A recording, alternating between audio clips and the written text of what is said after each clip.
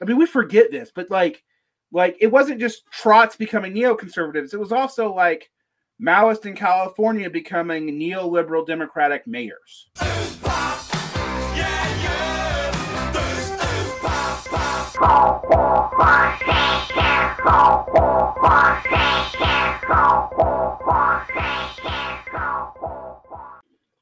It's been a little while since I've seen you, since I talked to you last. Yeah.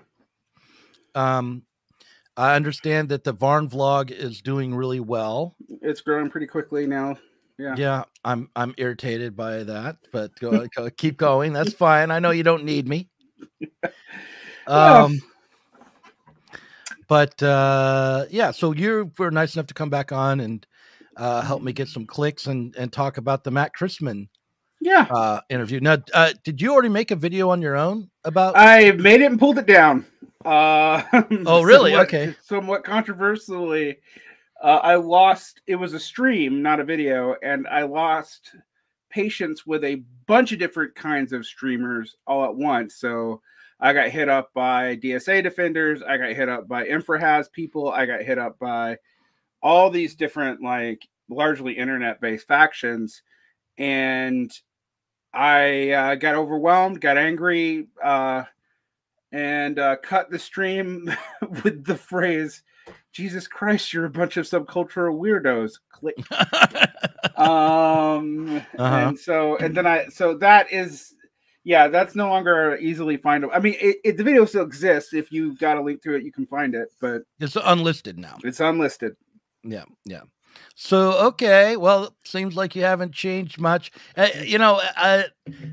you and I used to do live streams, I had to always keep you in check, and I had my hand on the end broadcast button.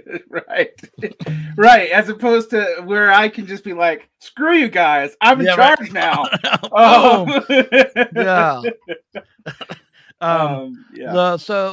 Okay, well, what did you say about the Christman interview that set off all these little internet factions, or was it not about? It wasn't, by that point, it wasn't about the Christman interview, except that I got, the one thing I would say, I got a lot of pushback where people were like, well, you're bringing up all this trivia about the workers' movement for why we can't do things now. And I'm like, no, I'm bringing up the history of the workers' movement. I'm bringing up the stuff that Christman is hinting at, are kind of vaguely outlining, so that you understand what you were actually up against the entire time and in denial about. And so give me an example. So I went through the... Yeah. Oh, yeah. Well, okay. So what happened to the workers' movement, like during the end of the post-war social compact, right? And I just went through and started listing them because there's more than one. One is the working class sent its kids to college, and so the college was assumed to be the revolutionary subject. But this had to do with policy about educating about 40% of the workforce after World War II. Two, this was actually encouraged by factory people because they wanted people to a lot of people in the unions didn't think the factory jobs were great and didn't think they were going to continue forever. So wait, let me just ask, you're talking about like the 50s? I trace things like I trace what happened in 2020 all the way back to the 50s. Yeah, that's fine. But so, because I think of the turn to the students as a revolutionary subject as something that happened in the 60s with the New Left, but the New Left goes back to starts in the 50s. Right. I mean, the leaders of the New Left are actually like older lost generation people. They're not even baby boomers. Right. The issue was that thing in 68 begins as policy in 1959. Okay. Yeah. I mean, and if you just think about France, the 1968 protests in May of 1968 in Paris, it is clear that and it's not a matter of some left organizations deciding, but it is actually happening, that the working class is being put through university and new institutions are forming. Nanterre was a relatively young university built on an American model to educate the factory workers' kids. Right. So, and that is where the protests on the student side started before it moved to the Sorbonne and to the center of Paris. So, I mean, you're not wrong there, but I just think of that as like it's one of about 85 things, though. I understand. But I just think of that as not a turn towards students as a new revolutionary subject, but rather a new problem for workers to try to overcome and deal with was the university. We view it that way. Mm-hmm. But the way the writers at the time, I mean, we're framing it, was that the student, due to both their leisure time and their prior position in the working class and their skill set, would get you out of the whole vanguard problem where you needed an intellectual class that was largely petit bourgeois to come in and merge. Okay. And so there was a whole theoretical apparatus around this. In retrospect, we can clearly see, actually, it was actually a change in the working class itself, where the division between blue and white collar work was pushed downward over a period of about 30 years. Did you see the essay that Clint Montgomery wrote that I just recently put up about progressive education? No.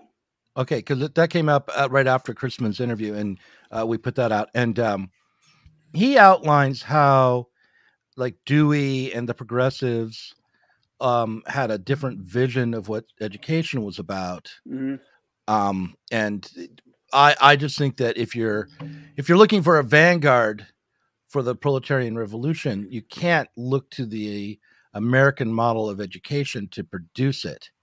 Right. Because it was the American model of education was about training people to cope with the basically the disruption or crisis of society.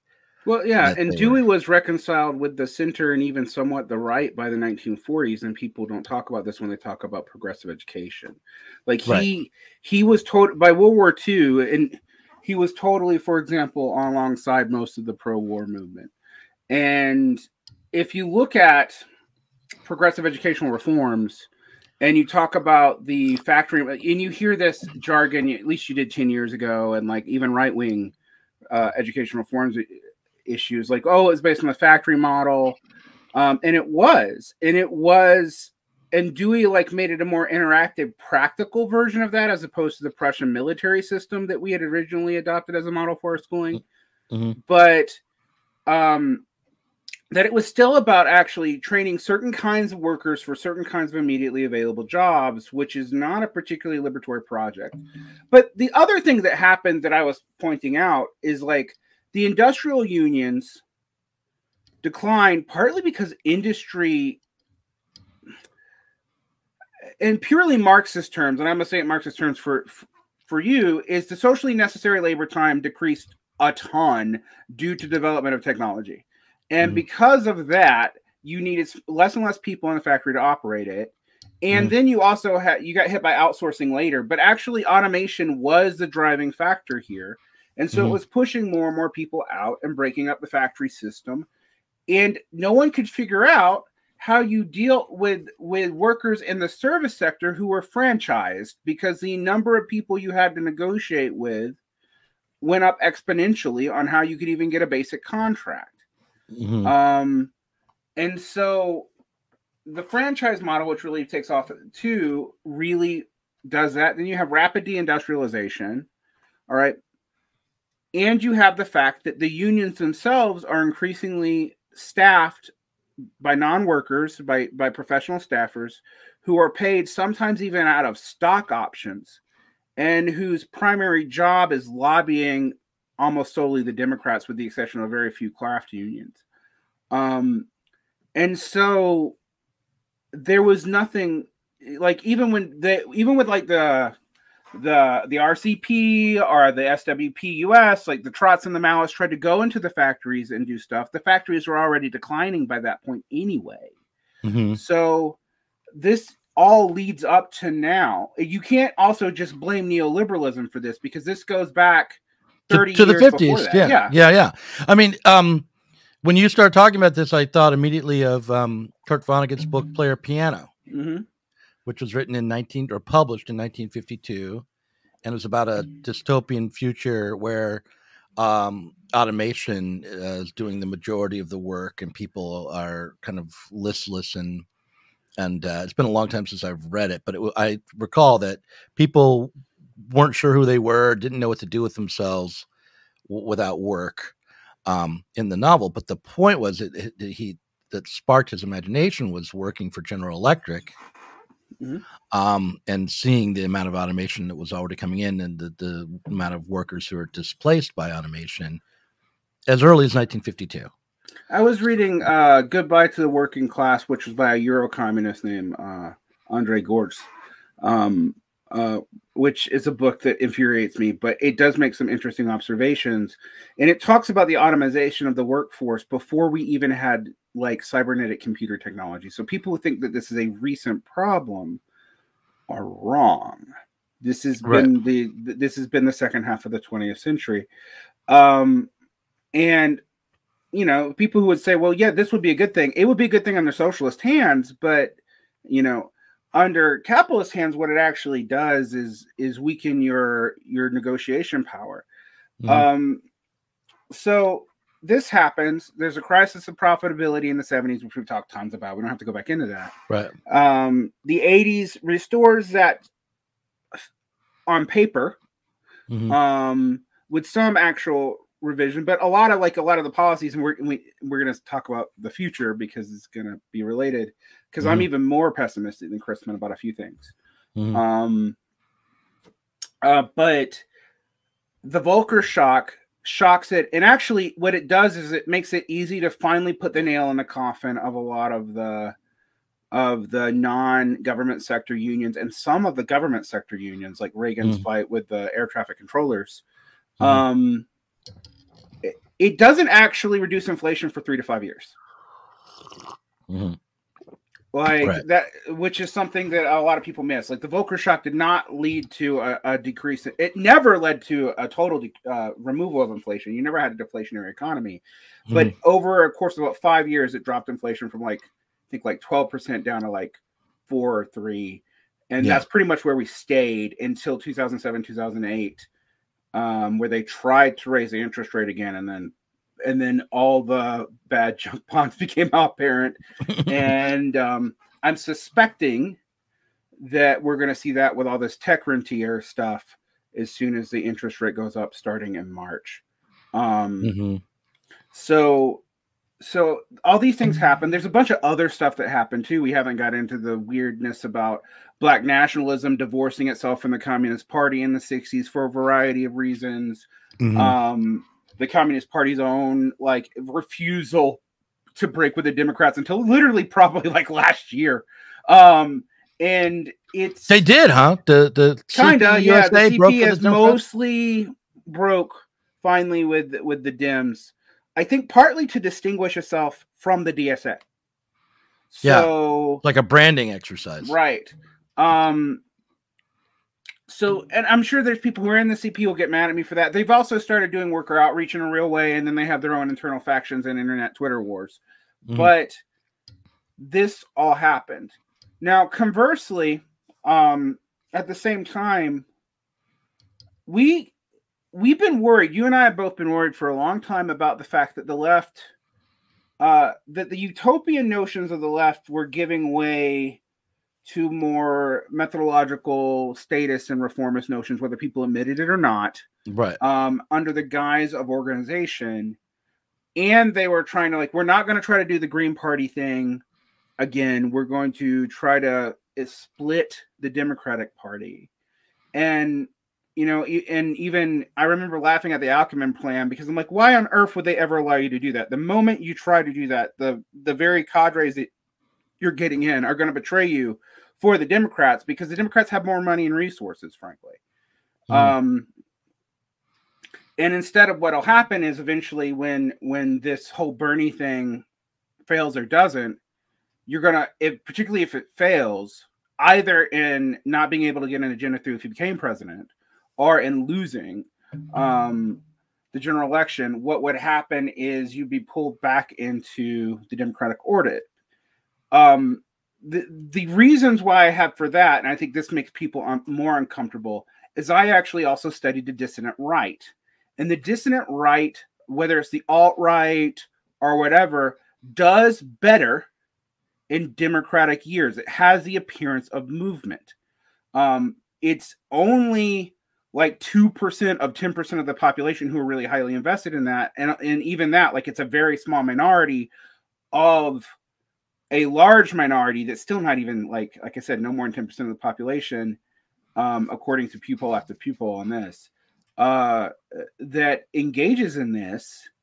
However, the impetus online, and this is where Chrisman is onto something, but he didn't fully articulate it.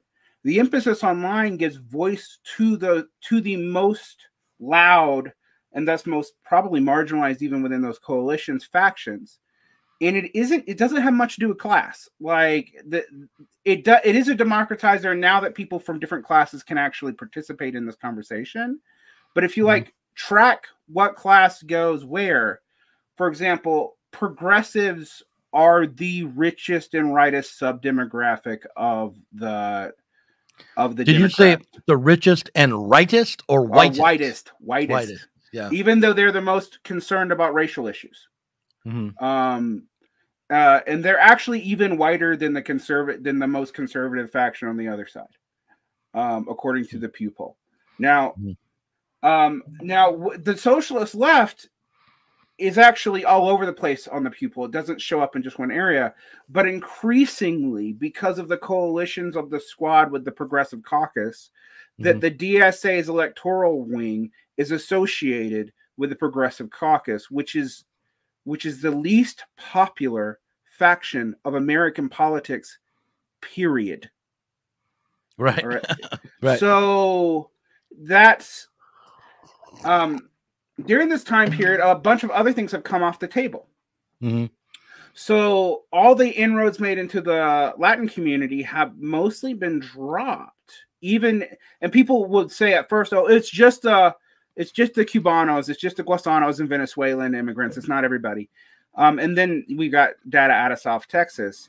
What's happened is the allegiance to the Democratic Party amongst petite bourgeois immigrants who might have actually fairly positive orientations to Bernie Sanders if they were under 35, have largely dropped that allegiance because they no longer think the Democrats will ever do anything about immigration. So all the talk is now meaningless to them. What do you mean do anything about immigration? What do they want to be done?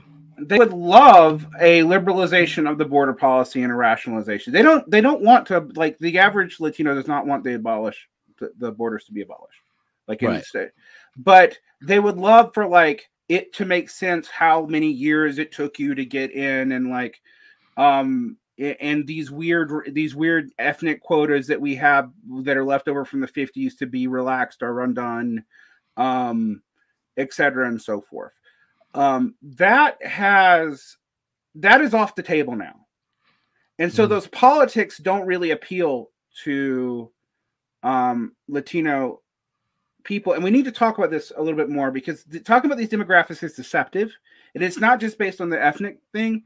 We must look at the class character of Latin people in the United States. Chicanos tend to be more actual working class in the traditional Marxist sense of the word, whereas larger immigrant communities tend to be semi-proletarianized petit bourgeois, actually, because they did not get the kind of government job advantage that you see with, like, the black middle class, which mostly, like, does, like, government salary work, or municipal work.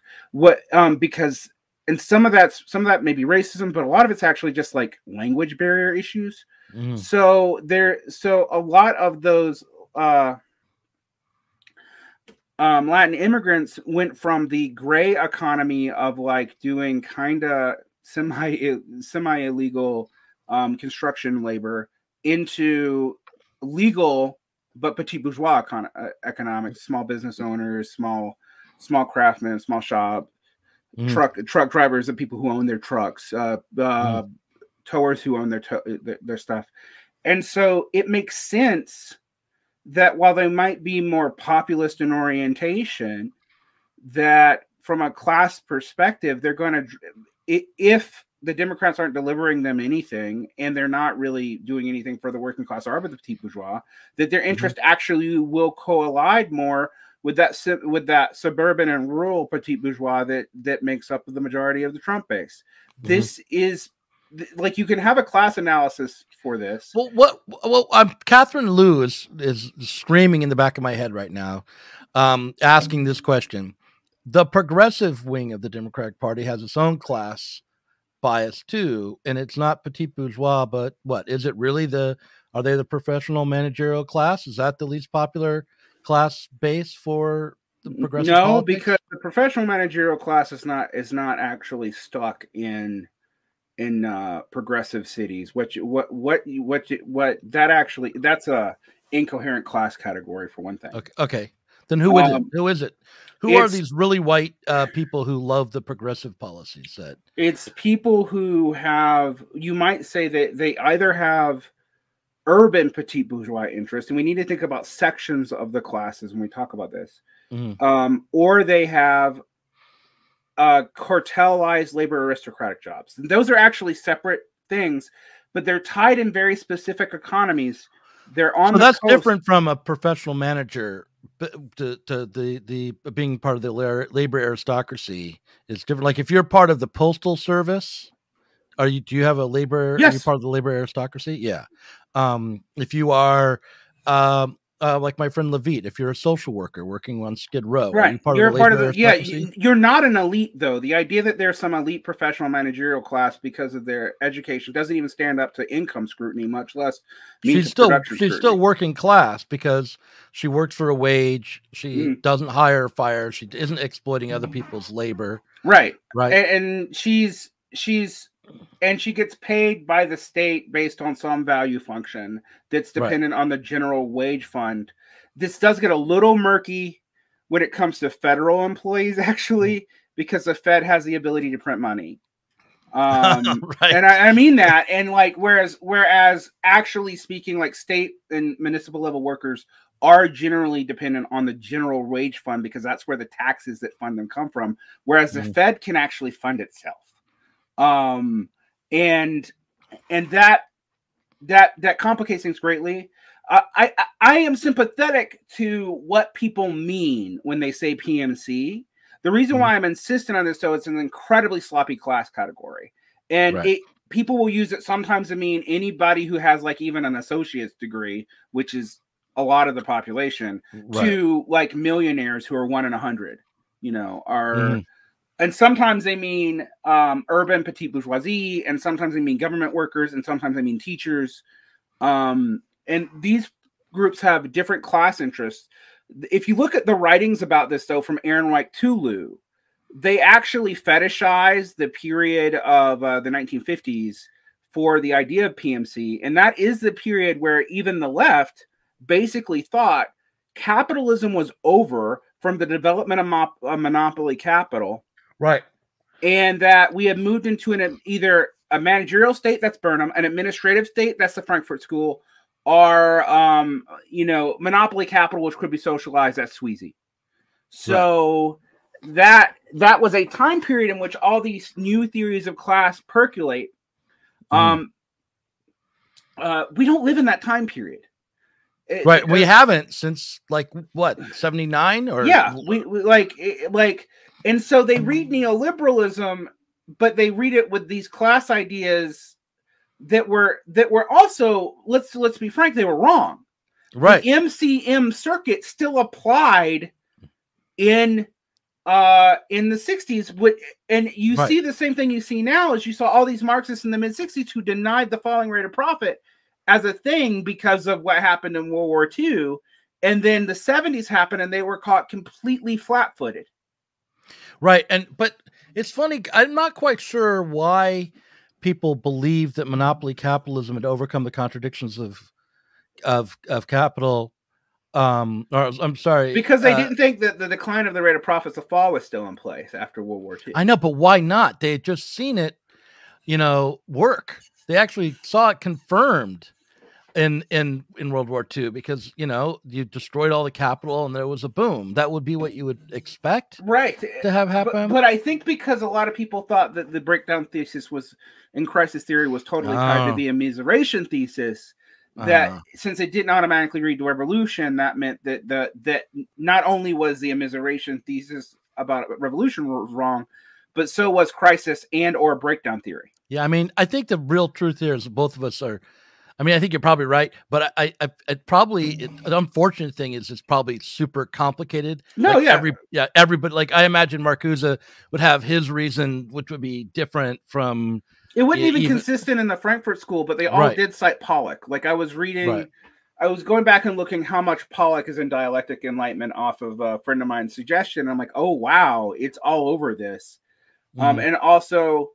It's all over the Burnhamite stuff. It's all over the CAA stuff. No. The Burnhamite stuff is all over too. Like if it's not Pollock, you'll find people citing Burnham. You'll find people citing Sweezy, and that's even true for people like you and I disagree with this, but I actually ultimately think that's part of what led Christopher Lasch down a weird path in the 80s.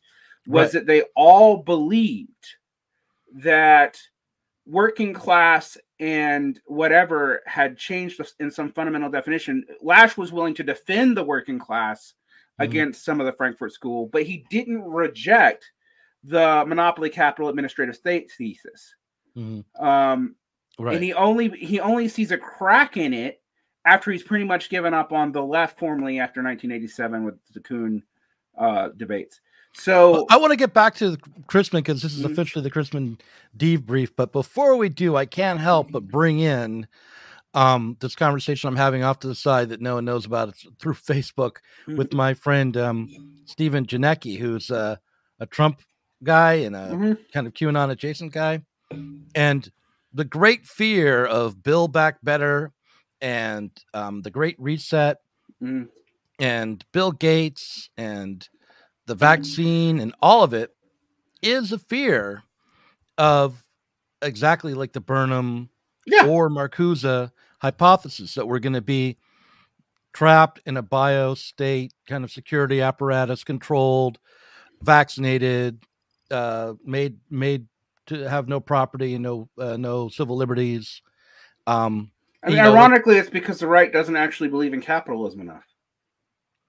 Well, yeah, I mean, his view of capitalism is not, he will say things like a business is an organism. Right. Yeah. But it's all like, it also comes from not understanding what organisms are. But, or like business, the market works like evolution. I'm like, so 99.9% everything dies. Like, right. Yeah. That's how evolution works. Yeah. I mean, what he's doing when someone says a business is like an organism, what they're saying is, businesses are natural. If we just were in tune with the business cycle, like we could be in tune with nature, then we'd all thrive. And, eat oatmeal, have a healthy diet, your business will succeed. I mean, it's just pablum, really. But the point is, like, the vision, like the fear is similar. It's the same fear. And frankly, even I'm like struck by like COVID restrictions and lockdown and the turn towards the security state. And I've been struck by how resistant liberals are to pointing out that the correlative factors for example, for COVID deaths, not COVID spread, but COVID deaths have nothing to do with policy. And for example, like one of the highest death rate states is Florida, and one of the highest death rate states is Delaware. And one of the lowest death rate states is Oregon, but one that's even lower by half is Utah. And I point that out because I'm like, the correlative factors is not the lockdown, because nobody could have maintained the lockdown for longer than a month, particularly with so many people in the essential worker category. People got to work so we can even get the basic things. So there was no way that lockdown could have worked the way you thought it was. We did not nationalize a bunch of stuff to even kind of do what China has attempted to do. Nor do I totally think that was possible under the time constraints and the kind of development we've had. And let's talk about the Great Resignation for a minute, because I think let's do it. I think it's related. One is the U.S. economy was run on such a razor thin efficiency model that it doesn't take a lot to disrupt it. Mm-hmm. So while there is a great resignation and people are leaving, but we can't figure out where they're going, there's a bunch of other factors that are actually at play here. They're not getting talked about. One, there's 1 million excess deaths in the last 2 years. That's not a small, like, yes, it's older people, but we had a high percentage of people who were putting off retirement. They're probably dead. If they're not dead, they've gone into retirement early and have also bequeathed their wealth early. All right. We can talk about that too. Two, a lot of women, which were actually before COVID, were the majority of the working class, frankly, in the United States, actually were in industries that were disproportionately affected by shutdowns. And some of them are not a lot of them actually are not planning on going back into the workforce. And we were talking about it, honestly, earlier in the COVID cycle, but when we picked up the Great Resignation cycle, we did not talk about it. 3, organized labor and strikes have not been particularly efficient. And what you saw during Striketober was a lot of defeats. And the exceptions to that are the areas where you'd expect exceptions to it, like nursing and stuff like that. But even the nursing unions have been kind of more behind the wall than people thought. Mm-hmm. So I say all that to indicate that, like, yes, there is a great resignation, but it's at a much smaller margin. You've also just lost a lot of workers. And I'm not even getting to the fact that the borders are largely closed. I mean, that sounds all very plausible to me. Has anyone run the numbers in a serious way on this? I haven't been able to find. I found those numbers separately, but I've never seen them related to the Great Resignation. Like someone trying to figure out, okay, who's actually quitting their jobs, like systemically, not just the anecdotes we're getting, but because the right for a long time was blaming this before even the Great Resignation thesis, was blaming this on the expanded unemployment insurance, except that you still have the problems out here in Utah where they quit taking expanded unemployment insurance by the feds like 3 to 4 months earlier than everywhere else. Right. So that wasn't a correlated factor. Mm-hmm. So I'm also at a loss to completely explain it. And I do think a lot of people are just choosing to like live it with their families for longer, even more than they already were. Mm-hmm. Particularly because, they started seeing wages, but we also started seeing inflation. Now, I've had battles with people over whether or not QE is part of this inflation cycle or not.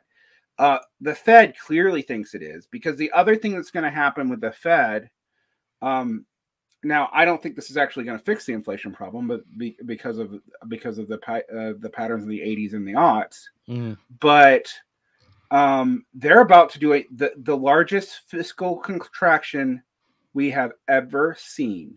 And it's coordinated between the central banks of Europe, the Central Bank of Europe saying it's going to be more aggressive than the Fed, Japan, which is usually where everyone goes and say, oh, you don't need to run austerity because, look, Japan doesn't do it, and Australia.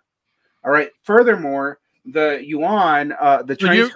When you're talking about fiscal constriction, you're talking about federal spending on what kinds of programs? So that's monetary policy. Excuse me. This is monetary policy. I flipped them. This is monetary constriction. So what's going to happen is the interest rate's going to go up and the Fed's going to quit buying bonds. Oh, okay. All right. So the Fed's still buying bonds until March, but they're actually expected to suck up not just the interest rate, which they're going to, according to the Fed's plan, they're going to raise the interest rates 5 times in the next year by half increments. This is not equal to the Volcker shock, but it given the amount of profitability in the system, it might be even more shocking. Now, ironically, I don't think this is going to lead to a massive unemployment this time because of the issue that we have right now. But it will lead to frozen wages. And frozen wages, while inflation probably still goes up for 1 or 2 more years. And no social policy is going to get through.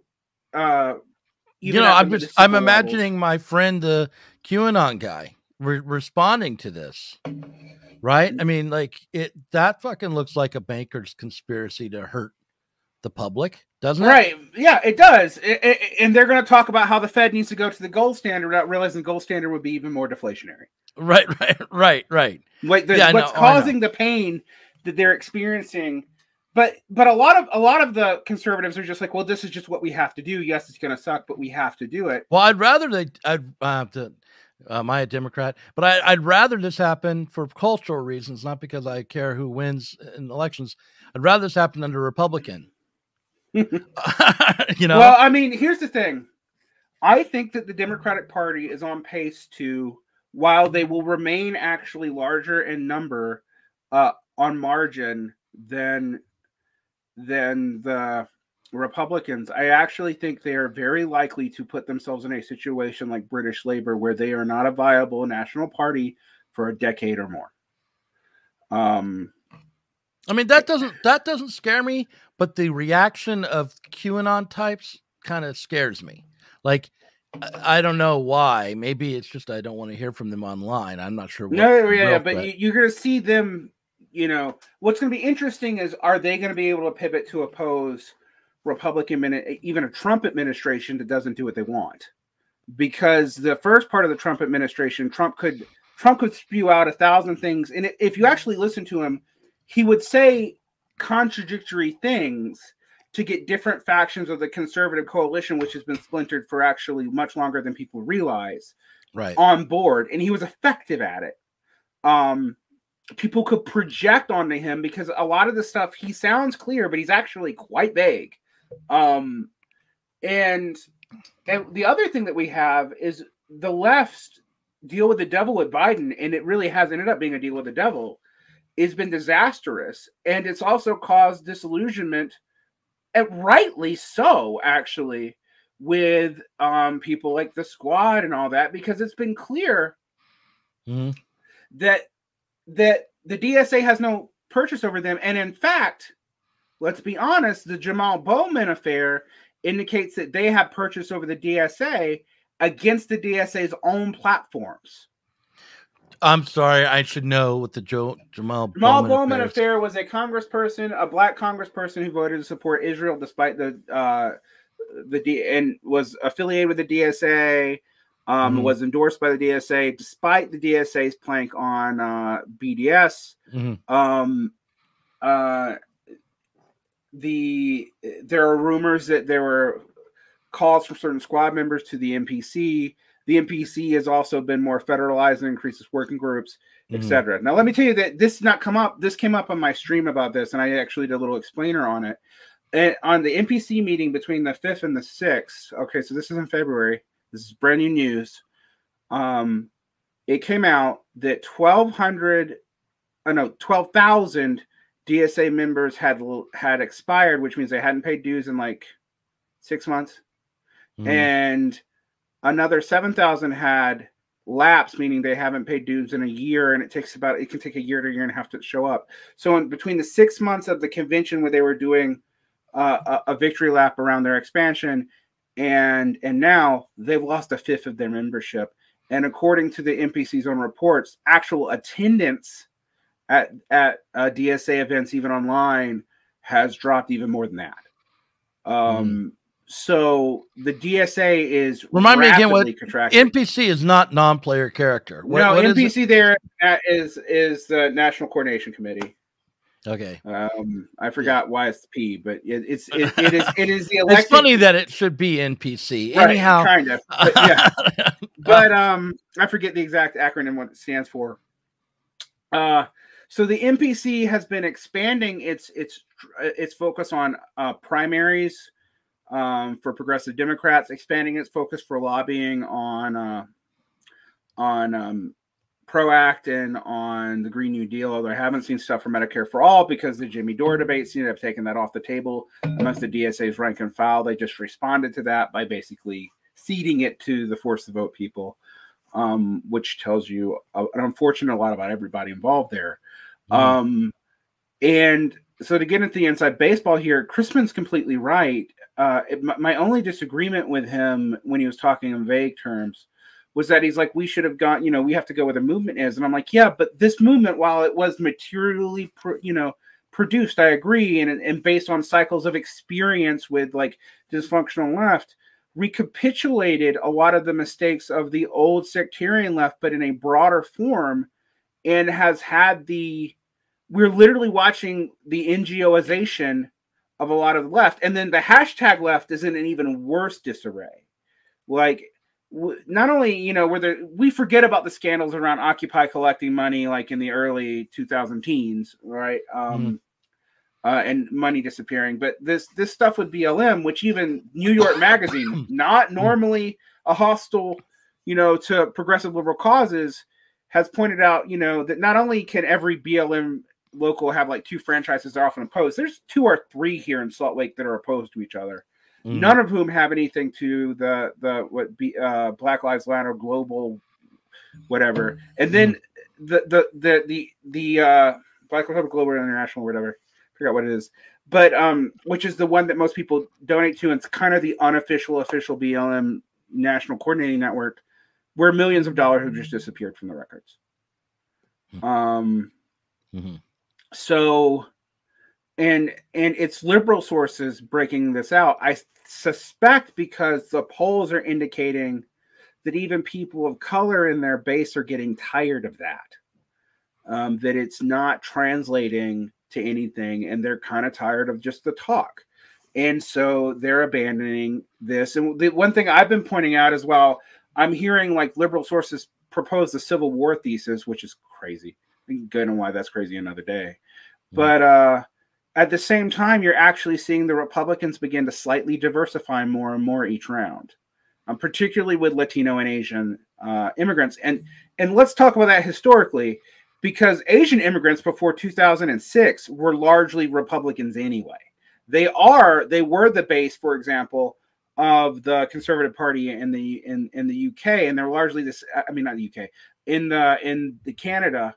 They were the large minority base for that movement, in so much that there was one, and it's because of the same reasons that you would expect in the U.S. The immigration quotas on Asian countries are super strict for most of them, except for South Korea, and so the people who come over are rich. It's like why like. I think the most wealthy sub-demographic after Southeast Asians is Nigerians, which is like, that seems very strange, but it's because of U.S. immigration policy. The wealth bar to come for those groups is so high. So that's all that's represented here. And I think we have the assumption of the Democrats is that because of the racial animus and because of the racial rhetoric of progressives, that race would tie all these groups into the Democratic coalition basically perpetually, thus also ensuring, as demographics changed, Democratic dominance, at least on the national level. That's not panning out. The other thing that's interesting that I've been noticing is gerrymandering stuff has not been as bad for the Democrats this time as it was in 2010, but it's not because Republicans haven't been aggressive about it. It's because Republicans and Democrats have been largely making deals that make seats safe. So it's going to be harder to get rid of incumbents in the future, more than one party dominating the other. Well, let's try to get back to the left here, because I mean, I feel like because like I need to remind myself, and we need to remind each other that, you know, the only reason to be concerned, I think, about which party is doing better or where the ethnic minorities are ending up, is because the left is going to go down with the progressives. And okay, that's what I need to get to. That's what I'm getting. We have wedded ourselves to a rock, right? And the counter response is to try to wed yourselves to a different rock, be it conservatives, populist, national conservatives, or whatever. And there are certain left pundits who I'm not going to name here, but people probably know who I'm talking about, who you can literally see them pick up national conservative talking points one minute and then literally woke liberal talking points the next, when they were consistent opponents of like Hillary Clinton only 4 years ago, because they're desperate.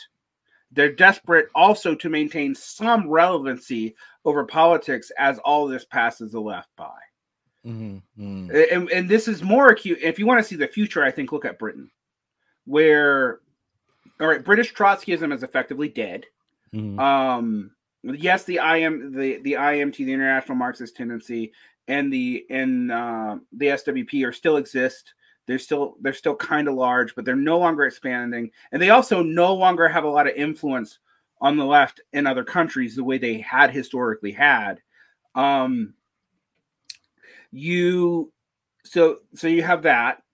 The DSA is gone from its only known growth for the past decade, basically, and now it's shrinking and fast. I mean, it's shrinking very, very fast. This shouldn't really surprise us. It doesn't. But it's still, I mean, here's one of the things that we should look at. And this is another thing that I've made people uncomfortable with. Look at what happened with the alt-right. The alt-right actually was wedded to Trump opportunistically in a way that Trump's victory almost ensured its liquidation. In a very fast manner the moment it overextended itself, particularly in Charlottesville. And yes, there's still neo-Nazis out there, but what's replaced it is QAnon. What's replaced it is integralism and national conservatism, which does not use racial language explicitly. All right. It has not been, and constantly accusing them of being white nationalists when they can keep on putting, particularly Asian and Jewish people in front of the podium is like, no, we're not. You can't that's not valid. And it means that you had absurdities 7 months ago with New York Times talking about white nationalists of color. It was. Okay, well, I think we slipped from one point about how the alt-right wedded itself to Trump and therefore became marginal as something for the left to think about as a somehow maybe similar fringe group in America. It's a similar fringe group. It was also it does have a class origin just like we do. The U.S. left is one of the things that was very hard to get a good class demographic of the U.S. left because even people like Jacobin who supposedly hold Marxist definitions of class will actually use liberal categories when they do polls. So Jacobin's YouGov poll had working class being defined almost solely by income, and then relative income at that. So it's based on the relative income of the area that it is, not in PPP or adjusted for local prices or whatever. But still. So of course the DSA is we're 60% or 70% working class. All right. You hear this also with Democrats, because Democrats income coalition is a bunch of people who make under $80,000 a year who are in urban areas, and then people who make over 200,000. Right. That's their broad demographic. The biggest predictor of whether or not you're a Democrat is if you receive social welfare reforms in an urban area. That's important to say it's urban because this does not translate to suburban rural areas, or you have a graduate degree. In fact, it used to be that having a college degree was a predictor of your likelihood of being highly politically motivated and tied to the Democrats. But now it is that you have a graduate degree because so many people have college degrees. This is actually part of why I think the PMC thesis is a completely understandable framing, even though I think it's wrong, because we see a specific sub-demographic of people, of actually a cross-section of a couple of different classes who are consistently voting for Democratic policies, and they are tied the left to them because of overlap in rhetoric and history. And let's talk about the left for a moment, because I want to get back to this. You're telling me a lot of things that are important and helpful, but I think there's something that you said a moment or two ago is really important, which is that the left, let's say since 2016, has tied itself to the Democratic Party and to the progressive wing of the Democratic Party. Because the other thing is that there is a wing of the Democratic Party which isn't only the Adolph Reed, DSA, Jacobin part of the Democratic Party, but there's a part of the Democratic Party that's maybe even more like Joe Lieberman, that is not woke, Right. Okay? I mean, the Jim Webb, the old, what we used to call the Jim Webb Democratic Party. I mean, he's Right. not relevant anymore either. But Yeah. they're not part of the coalition anymore, except for one of the two conservative Democratic senators who screw everything up for the Democrats. Right. But my point is that we tied ourselves to a specific part of the Democratic Party, which you say is the least popular. According to Pew Research, is the least popular, even though this is what's weird. Progressive policies, it's not actually weird if I think about it for a minute. Progressive policies are, broadly speaking, popular. But the progressive faction of the American left is the least popular, least identified political faction in the country. It makes up about, according to Pew, people who are willing to call themselves progressives are aligned with progressives are only 6% of respondents. Whereas the God and Gun types and the national conservative types are like 17. Now, so this is two points here, though. The whole Bernie Sanders campaign and the DSA and Chapo, I think we can't underestimate the size of Chapo. You know, it was not, it was just some podcasters, but they had an outsized influence, I think. And, I agree, as a Jacobin. Yeah. And so that whole part of the movement on the left, which was trying to play ball in some way or another with the Democratic Party to change it, to split it, as you said, you know, although that wasn't how Matt described his aims, but that was how that was the Ackerman plan, though, that got a lot of people from the more radical left to liquidate into the DSA. Right. So anyhow, their whole strategy was to be the alternative to that progressive center. But see, they are the center of the Democratic Party and the Progressive Caucus are not the same people, right? And but again, this is part of the problem with why progressives are so unpopular. The center of the Democratic Party will use progressive language strategically, though, even when they know there's no way of getting it through Congress, like let's say when there's a Republican Senate, throw these policies out, knowing that there's no way they'll pass, so they're meaningless. So what is the progressive agenda? Is it the redistributist, like Medicare for all? Yes. UBI. That is the progressive. It is policy. That plus BLM plus defunding the police. And I say defunding advisedly because defunding and abolition are fundamentally different things. Mm-hmm. Plus open border reform without defining what it is, and sometimes talking about open borders, sometimes talking about rational border reform, sometimes talking about kids in cages, which we all shut up about when the Democratic president's in charge. Right. But I think that the Medicare for all, eliminate the card check, pro working class aspect, like of the Bernie Sanders campaign, is different than the BLM, erratic, schizophrenic on the border. It was in 2016. It was not in 2020. Right. Okay. I think we just have to admit that.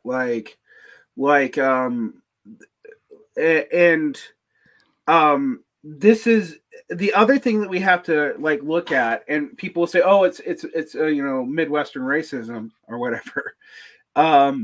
Is that Bernie's popularity was particular? He was an unknown factor, and he was seen as outside of the Democratic Party in 2016.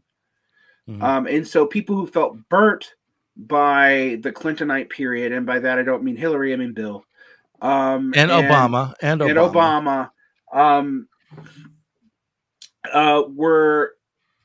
Could see him as a viable outsider figure.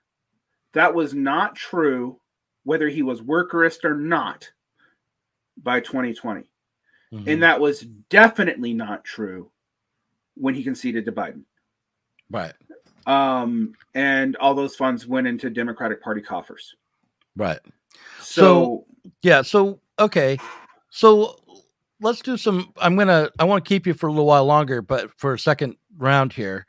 But let's do a little bit of self-reflection here and talk about Zero books where, you know, I don't work there anymore, you don't work there anymore, but we were making left content at that time. How big a part of the problem were we, do you think, at that moment? I think we were lost. And our answer to this problem of being lost, if we're completely honest, was to side up with the people who are also siding up with the progressive Democrats, even though, and I don't mean Chapo here, I actually mean specifically people like Michael Brooks, who I respect and like and was my friend. But I'm just going to say this. Saw their political future as part of this apparatus that was going to be able to change the progressives by the ascent of Bernie. Right. And I was saying, hey, look at Trump.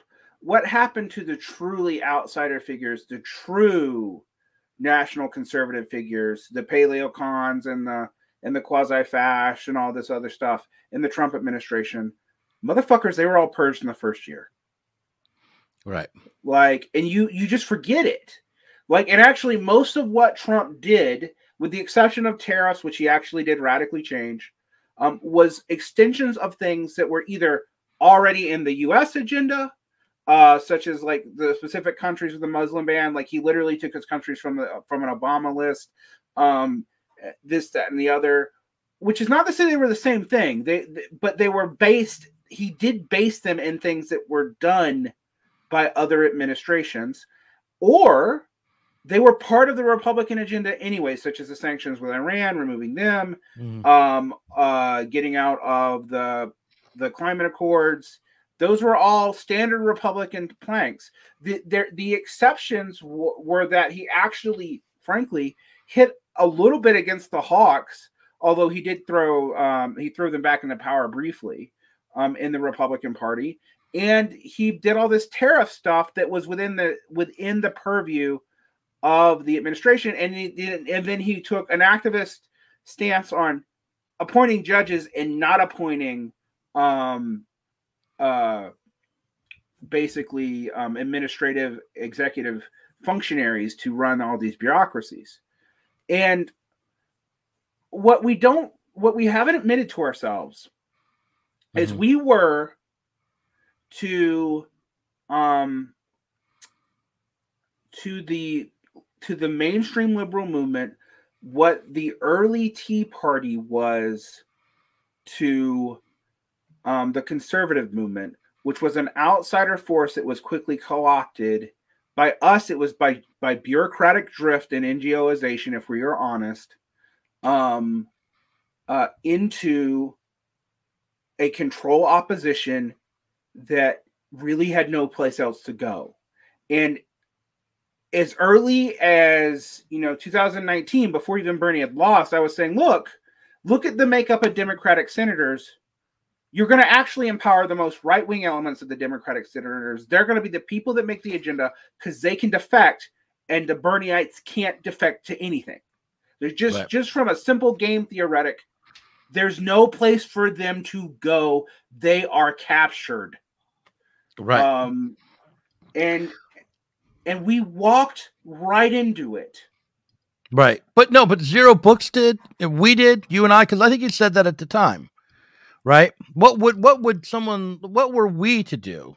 I'm asking because even though that's over, I'm not over, and I'm going ahead. What did we do? What we did was try to split the baby between this progressive left and these newer forms of rightism that were emerging during the Trump administration.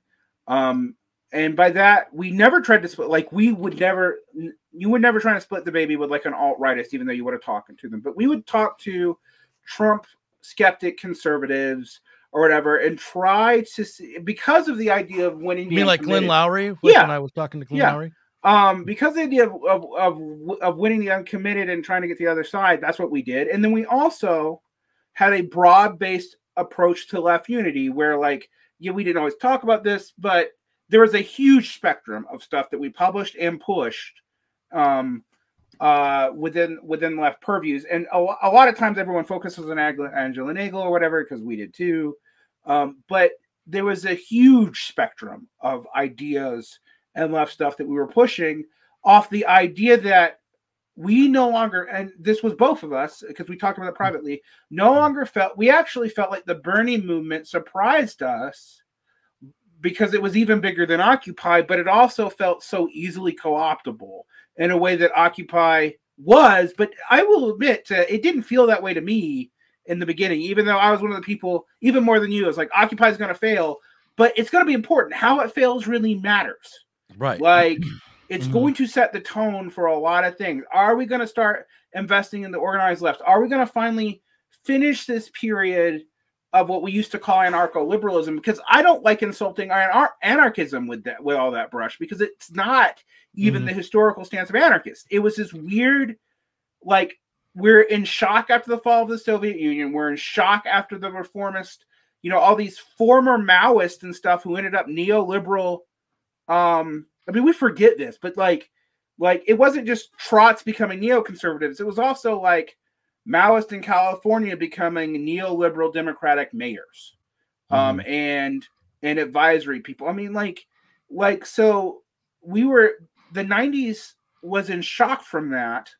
We end the shock with Occupy. It's clear that this fear of organization is a problem, but we had forgotten, because we hadn't been large enough to been organized since the 60s, that bureaucratization and capture was perfectly possible the way we were going. And thus we walked straight into it. And where I'm sympathetic to Chrisman is it's a natural mistake from the mistake of the 90s, which themselves was a natural mistake from the mistakes of the anti-revisionist 60s, 70s, particularly 70s, hardcore sectarian Marxist left, that was the rump of the new left that survived longer in an age of reaction. Okay, listen, I want to ask you to stay on. I'm going to set up a second stream, and we'll do a parrot room for Pop the Left here. And here's what we're going to talk about. And it's risky for me, but I think it's worthwhile. While I am not a member of the Platypus Affiliated Society and never have been, I have been getting some help from people who are adjacent or within that milieu. And it seems to me like what you were just talking about was remembering the mistakes of the left and the history of the left, which is what the Platypus Affiliated Society is supposedly about. Now, I know you've been a big critic of the Platypus Affiliated Society. Yeah, but I was also a member. A former member, right.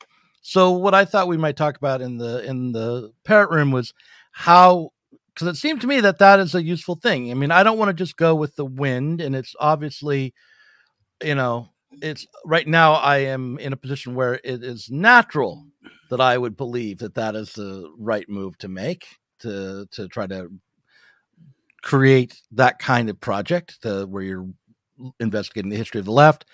But we've been doing that. We were doing that in Pop the Left, or we're trying to, for a while. Yeah, I mean, we started this in the first Obama administration. People forget how long. Right. We have been doing this. Right. Well, wait, yeah, it wasn't even his second term, was it? No, our second episode was us and someone who we won't mention anymore. And it actually is not. It was not. It isn't even in the archives if you can find them. It's a super rare episode where we're commenting on what's likely to happen with Obama's victory in 2012, right. And it's wild to me when I think back, because also, like, when we're commenting on that left, like, I went back even recently and reread the transcript. Somebody transcribed all those for us, and I was like, wow.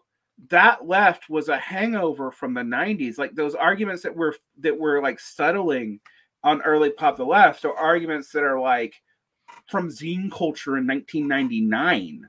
Right. Or even earlier. Yeah. I mean, some of them go back to the 80s.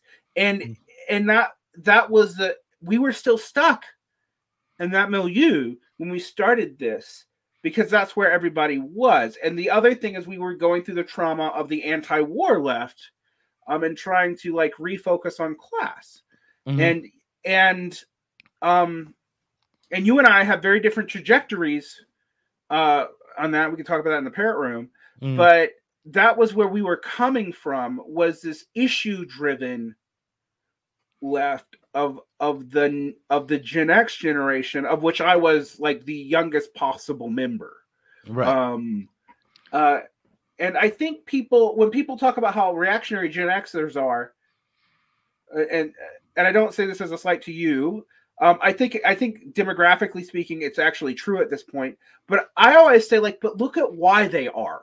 Like, there is a material reason why they would not buy into the left of the millennials that you're just not looking at, and they remember shit and grow up in a time of stuff that you didn't grow up in, and you're not contextualizing, you're not treating generations as actually living in different material conditions when their habits are formed, and also having different wealth patterns later on in life because of it. Yeah. Look, I am in the parrot room. Not only are we going to talk about the Platypus Affiliated Society, but I am again forced to defend Generation X, and I resent being forced into this position. All right, I'll give you